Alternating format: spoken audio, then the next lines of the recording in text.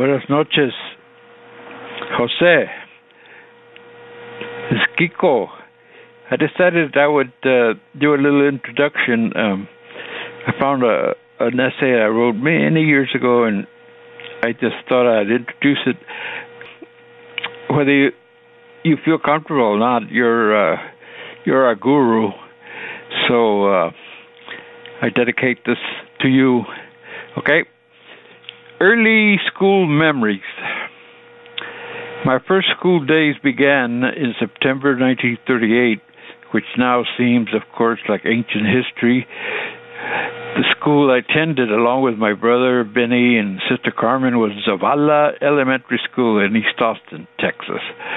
There were about 300 students at the school, and all of us spoke Spanish since we were the children of Mexican immigrants. Almost all of us. And all of the teachers spoke only English, except for Miss Herrera, who was a first grade teacher, and Miss Soto, who became a second grade teacher, and then she went on to get a PhD at UT, which meant that if we didn't master English by the third grade, we were deeply in trouble as far as learning. Miss Herrera was a really tremendous lady. She was completely dedicated to helping us make an adjustment to school. Yeah, she knew that we were really facing some awesome things, having to learn English and the English-speaking reality.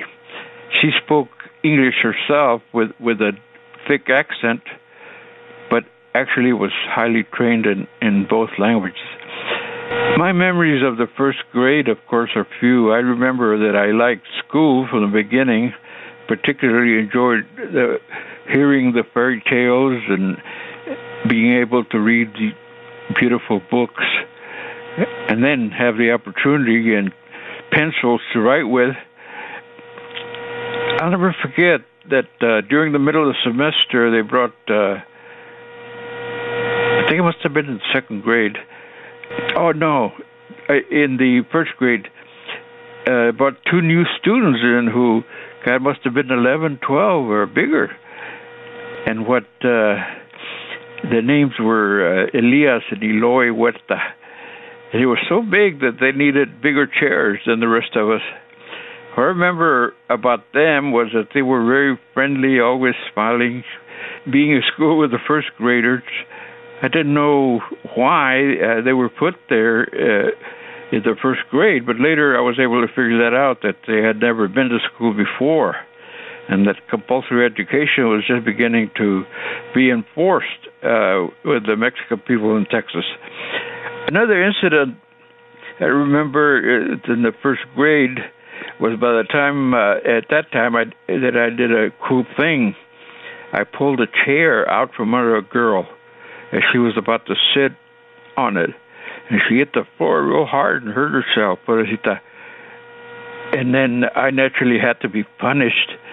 But the worst punishment was really realizing how this silly prank caused hurt. And I can say that I never tried a thing like that again. I learned so much in the first grade that by the time I was promoted to the second grade, I could read so well. Some of the reading teachers tested me and told me that I was at the third grade level. Thinking that they were doing me a favor, they skipped me a grade, so I didn't really have the full benefits of a second grade. I continued it pretty well until the fifth grade, when I began to feel the pressure of being, quote, a star student, unquote. And the pressure was from the other students because, of course, I was being the teacher's favorite. And in those days, when a Mexicano would learn English fast and then begin to speak it without an accent, he or she was considered to have reached the state of having become engabachados, which are the ones that adopted the language and the ways of the gabachos, who were also called bolillos. I learned English fast because my mother had actually encouraged it. My older brother, Ben and Sister Carmen spoke it, and because I had playmates in our neighborhood who spoke it. Several of the neighbors were negritos, and one family was Italian. So that in those days there was little to worry about in terms of forgetting one language or the other. So my language became remained pretty much bilingual. In the 5th grade, when I got the bad grades, it shocked everyone who believed in me, I guess. It's almost as if I was trying to prove that to everyone that I could be below average and as much as anyone can. And that continues to happen. I know that by the time I was in the 5th grade, I had fallen hopelessly in love with geography, and I was just fascinated by science. By the time I was promoted to the 6th grade, my really huge drawback was my handwriting. Being left-handed was a big problem in those days. Teachers hadn't figured out yet that being left-handed was natural, and that to teach handwriting to the lefties, all they had to do was turn the paper around about 45 degrees. Well, as luck would have it, my handwriting was atrocious right from the go. And none of the other teachers seemed to make me feel terrible about it, except by the time I got to the 6th grade, Miss Durham was our homeroom teacher, and she was the writing teacher. And her handwriting was so beautiful. It was just pure art. She would just get up on the board and make these long sentences perfect. And we would take a look at her writing, and then we would, of course, want to write better. However, for me, it was too late. I was left-handed, and there was just not much the pencil marks could do when I tried to use my right hand, which is what Miss Durham insisted that the reason I didn't know how to write was because I was writing with the wrong hand. And she actually forced me to write with my right hand. But I continued, since she had her back to the class, I continued switching over to my left. The only difference was that I was really careful. And so the end result was that I was turning in better papers.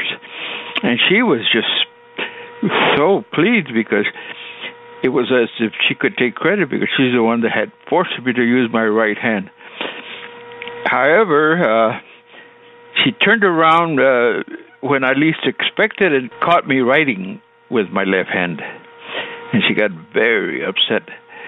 She just came up to me with a ruler and grabbed my hand and started beating on the knuckles till her face got red and her tongue was sticking out.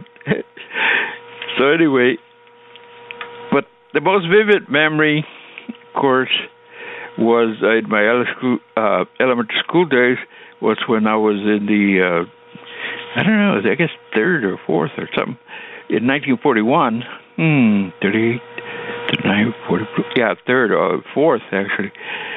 And I was in the shop class at Mr. Jones, and it was the day that Roosevelt was making his famous speech declaring war on Japan.